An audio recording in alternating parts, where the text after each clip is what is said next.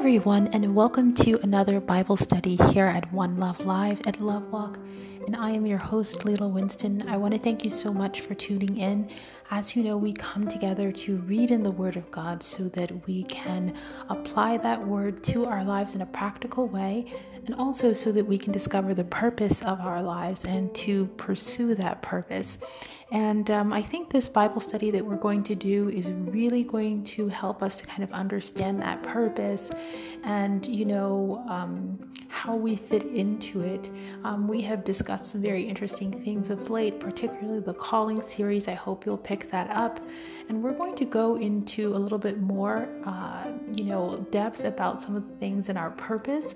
But I want to talk about something that is usable for everyone, not if you're just a preacher or a teacher or an evangelist or an apostle, or, this is something that everyone can use in their purpose as they understand their lives. So this is not exclusively for anyone, but every believer should know about the different gifts and the different callings, not just so that you know their operation and how they might, support your work and your life, but also so that you can teach others, because inevitably, you as a believer are supposed to preach the gospel and also make disciples of men. So that means that there will be people coming up underneath you who might, learn from your life, your teachings, your work, and you need to be able to provide some insight for them. So it's always good to learn about these different callings, even if they don't pertain to you, even if you have no idea what, they do, it just isn't a factor in your life. So let's go ahead and get into this study. So I want to read our anchor text. It's going to be in Psalms chapter 90, verse 9. And I have to tell you, Psalms 90 is one of my favorite chapters in Psalms. And so I want to encourage you to read that. It's just beautiful. You know what I mean? If you are someone who enjoys poetry like I do, then you'll love the Psalms. So let's go ahead and look at Psalms chapter 90, verse 9. It says, "For all our days are passed away in thy wrath. We spend our years as a tale that is told." Now, while that doesn't seem very uplifting or, or good, it does tell us something very interesting about our lives. And I think in the Bible, we need to take time to kind of glean out from the scriptures things about our life so that we can make more sense of our life. It will help you in numerous ways, even in ways that you did not understand or know that you needed. But if you read this verse as it says in Psalms 90 and 9, we spend our years as a tale that is told. So in essence, he's kind of saying you spend your life like a novel that's already been written. Think about that. So we're an open book that has been written, and it is unfolding before us. In all of our needs and our wants, our prayers and supplications, all of that is included. You have to understand that your life is a book. You talk about the Lamb's book of life. There's lots of conversation about books in the Bible, scrolls, things written down. And I think we need to take note of that, of how our life is a tale that is told. As someone who is a writer, I'm very keenly aware of the idea of writing, about telling tales and how that may go. So I think it's really important for you to understand what that is for your life and understanding how God is. If I'm an author and I know how to write a book, that means I kind of have a window into how God thinks, into how God creates things. And so I want to have this discussion about our life because we're living it as we go along, and we have this purpose and we're trying to live it out. This verse is actually overlooked, and I think it's often overlooked because there is an uneasy relationship with the concept of predestination when it comes to believers. I think we like it, and I think we don't like it at the same time, or even a lack of understanding about destiny and the uncertainty of life. So is life certain or is it uncertain? I'm not actually trying to or attempting to fully answer that question here, I think there are many levels to it. And I think if we are prescient and we study the scriptures, I think we can start seeing glimpses into what is actually going on in our life. That is why I say Psalms 90 and 9 is very important. So we need to start asking, how is it possible that our fervent prayers have an effect even on our story, if it is a story that is told and we are predestined? So you're predestined and you spend your life as a story that is told, and yet your prayers can have an impact. So these are complex ideas, but I want you to imagine destiny kind of like a train on a track. It has already been predestined to go to a place, to stop at a certain place. And unlike a car, a train does not have the option of not passing certain stations on that track, simply by the fact that it must follow the track. And I think this is really a key point to understand when you think about this idea of staying on track, or this idea of tracks. If you think of life kind of like a train on a track, you understand it doesn't have the liberty of making turns. It does have the liberty of making stops, though. That's important to understand. The train is then predestined to arrive at the final destination on that track. However, things can happen along that journey, and that's really the important thing you need to understand as a believer on your journey to where you need to go. Your purpose, when you find your purpose or begin to truly walk in it, that is the day you start heading toward the end. That sounds really deep and scary, but that's the day you know where you need to go. That's the day when you know what the end shall be. And I'm not saying the end is, you know specifically on what day. I mean, maybe God will reveal that to you. I think he does to some people, whether they say it or not. But that is what I'm saying. Things can happen along your journey. You can, say, jump off the train. The train can be derailed. You can stop the train. You could blow yourself up on the train. I mean, it does not change the fact that the train is still predestined to one destination. The question is, how would you like to get there? Or would you like to get there at all? And I think this is what we need to understand, is that there is a goal in mind.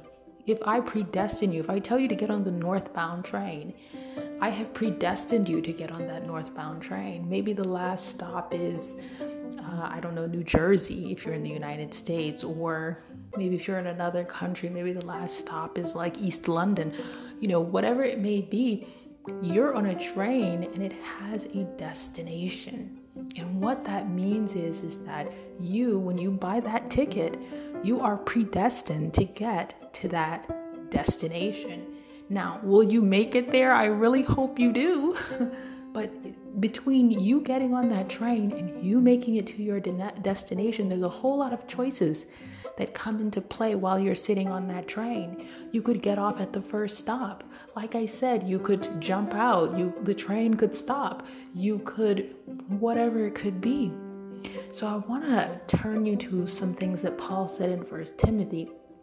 I want you, if you can, turn to 1 Timothy chapter 1, verse 18 and 19. We kind of overlook this, but I just want you to sort of dig into what he's saying, okay? He says, This charge I commit unto you, son Timothy, according to the prophecies which went before on you, that you by them might as war a good warfare, holding faith and a good conscience, which some have put away concerning faith, have made shipwreck. Think about this. What am I getting at? I'm getting at that shipwreck part in verse 19.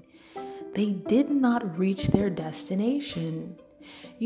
Ships are also predestined too. Even though they have a lot of leeway where they can go, most ships follow a certain path because there's certain currents in the water. And if you get off of that, you could end up in some pretty bad situations, And so ships tend to have a destination.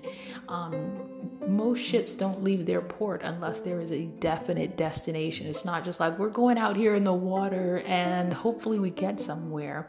they usually have a destination. For one thing, in order for you to dock your ship or your boat or whatever kind of sailing vessel at anyone's port, you need permission to do so. So it's not like you can just sail up. And I'll tell you, I was doing some reporting one time, and I was doing some research on some of the ships that would come into port, and from time to time, you may not know this, but from time to time, ships will dock into port, will come to certain ports, and there will be no manifest, something that says this is where I'm coming from and this is why I'm here. Sometimes a ship will just kind of pull up on a country and say, hey, I'm here, and it is then that the port has to corroborate why the ship is there. You have to send over papers and documents. They have to communicate back to the country of origin where that ship is from. How do I know this? You can't fool a journalist. We know so much stuff just because we've talked to a lot of people and done a lot of research. So that's kind of where I got that understanding, but I want you to get it. I'm telling you so you can get it and understand that ships don't leave their own port unless they have a destination, because they cannot land if they don't have permission to do so. And that is what you need to know. And so the only reason a ship will not make it to their place of origin or their destination is if something goes wrong. The word destiny means a specific future or outcome that results from a predetermined or inevitable course of events. So if this inevitable course of events happen, you should arrive at your destination. If you stay on the train tracks, you should get there. If you stay on the route that the ship goes to get to, Antarctica, you should arrive. But what if you don't? And that is where we come in. That is where our choice comes in. Just like we read in that scripture in 1 Timothy verse 1, 18 to 19, where Paul talks to Timothy and tells him that some have shipwrecked concerning the faith. What does that mean? Faith is leading you somewhere, but they did not keep going in that direction. And the only reason they didn't make it there is because they were shipwrecked. In fact, that's actually how a lot of times, if there's no emergency, signal that goes out, that a lot of times that's how, they find out that a ship has shipwrecked or something has gone afoul, is that it does not arrive at its destination. So a ship never leaves its port without a predestination from its place of origin. And the only reason the ship will not make it to its destination is because something goes wrong. The word destiny is a specific future. And so this is kind of where we get the word destination, or where the word destiny comes from. It's the intended final stop for a planned journey. So God predestines us. He has an intended, final stop for a planned journey, a planned story. He has a destination for you and I. We have these wonderful things called choices that we can make that can determine whether we are shipwrecked, whether we jump off the train, whatever it is, whether we get off at the wrong stop. God has a destination for you. You must understand that God has a plan, and He knows how to get you there and how to get you there the best way. And while you're on that ship or that train, He knows how to get the best out of you. No one else knows that better than Him. That is why trusting Him and putting your faith in Him is so important. That is why following the purpose He has given you is so important. Not what someone else has given, someone else has, or what someone else is doing. I mean, there's a lot of things that people are doing in the world that seem really exciting to me and seem like a thing that maybe one should, really consider doing. But I can't do that. I cannot not follow the path that God has for me, whether people think that path looks good or not. That's not my concern. My concern is getting to the destination that God has for me along the journey, on the track, on the ship that He wants me to go. So you must understand that God does have a plan, and He knows how to get you there. Just as it says in verse 9, it says, God knows how. Now, if we think about the verse that we introduced before, God knows how to save those from temptation. God knows how to save us. That we talked about before in our Bible study. God knows how to save you. He knows when. And so we don't always have the luxury of knowing. And quite frankly, God really doesn't tell us always. Like, I'm not sure what that's about, why he doesn't give us all the information. But that's really not our business. Our business, I think, is to have faith in him and let that faith be strengthened as he leads us. That really is it. And I think maybe that's the reason why he doesn't tell us everything, is so that our faith can grow in him as he shows you along the way. See, I was going to get you to the next stop. And yes, we did get to the rest stop. And yeah, we're getting closer to our destination. He wants you to have faith in him. So I want you to ask yourself, what did the Hebrews do to go into bondage the first time? I think this is really important for us to understand in this conversation about destiny, about moving toward what God has for us and purpose. What did they do wrong to get into, Egypt the first time? A hard labor, hard bondage. What wrong did they do? What sin did they commit? I'll wait. No, I won't wait, because I'm just going to tell you the answer. They did nothing wrong. They did nothing wrong. Okay? The first time they did nothing wrong. So God allowed it despite the fact that no one had done anything wrong. What priest, did Abraham or Jacob disobey? No one. There wasn't a priesthood at that time, and there wasn't a priesthood for 400 years. Not until they went into the wilderness. So God's plans are not always revealed, but it doesn't mean they're not going to be in the fullness of time. The fullness of time is as it unravels, as it unveils. You get on this train, that you call purpose, and you're headed in a direction, and it stops at different places. It allows you to get off. It allows you to make a difference, a contribution. But then you got to stay on that track. You got to keep going toward what God wants. You can't stay at a destination. You can't stay at a stop when God is only meant for it to be a stop. And he has a destination for you. He has predestined you. He has a plan for you. And you have to stay on that track. That track is faith in God. When we lose faith in God, when we decide, I'm going to do it my own way, I'm going to follow my own way, and we jump off the train, we decide to turn the ship in a different way, or, when we do that, we assume that we have a car when we're really on a train, and we end up anywhere. God has specific stops that he needs for you to do along the way in your purpose. That's a really critical point I want you to understand. That's why destiny and predestination is so important. God wants you to get to that end point, but you have to use obedience and faith to continue going, even when you don't understand where the train is, even when the train stops. If you've ever taken a train trip, and I remember some years back, I took a very long train trip, and sometimes the train would stop. Now, I don't know if it was it can't be gassing up because it's a train, right? So I'm not sure what it was doing. Sometimes it would stop places and people would get on. I could get that. I understood that. But then sometimes it would stop in the middle, what looked like the middle of nowhere. And nothing was happening. And we were just sitting there. And I was thinking to myself, has something gone wrong? Will the train keep going? Luckily, I didn't jump off and say, you know what, forget this. I'm going to find my own way.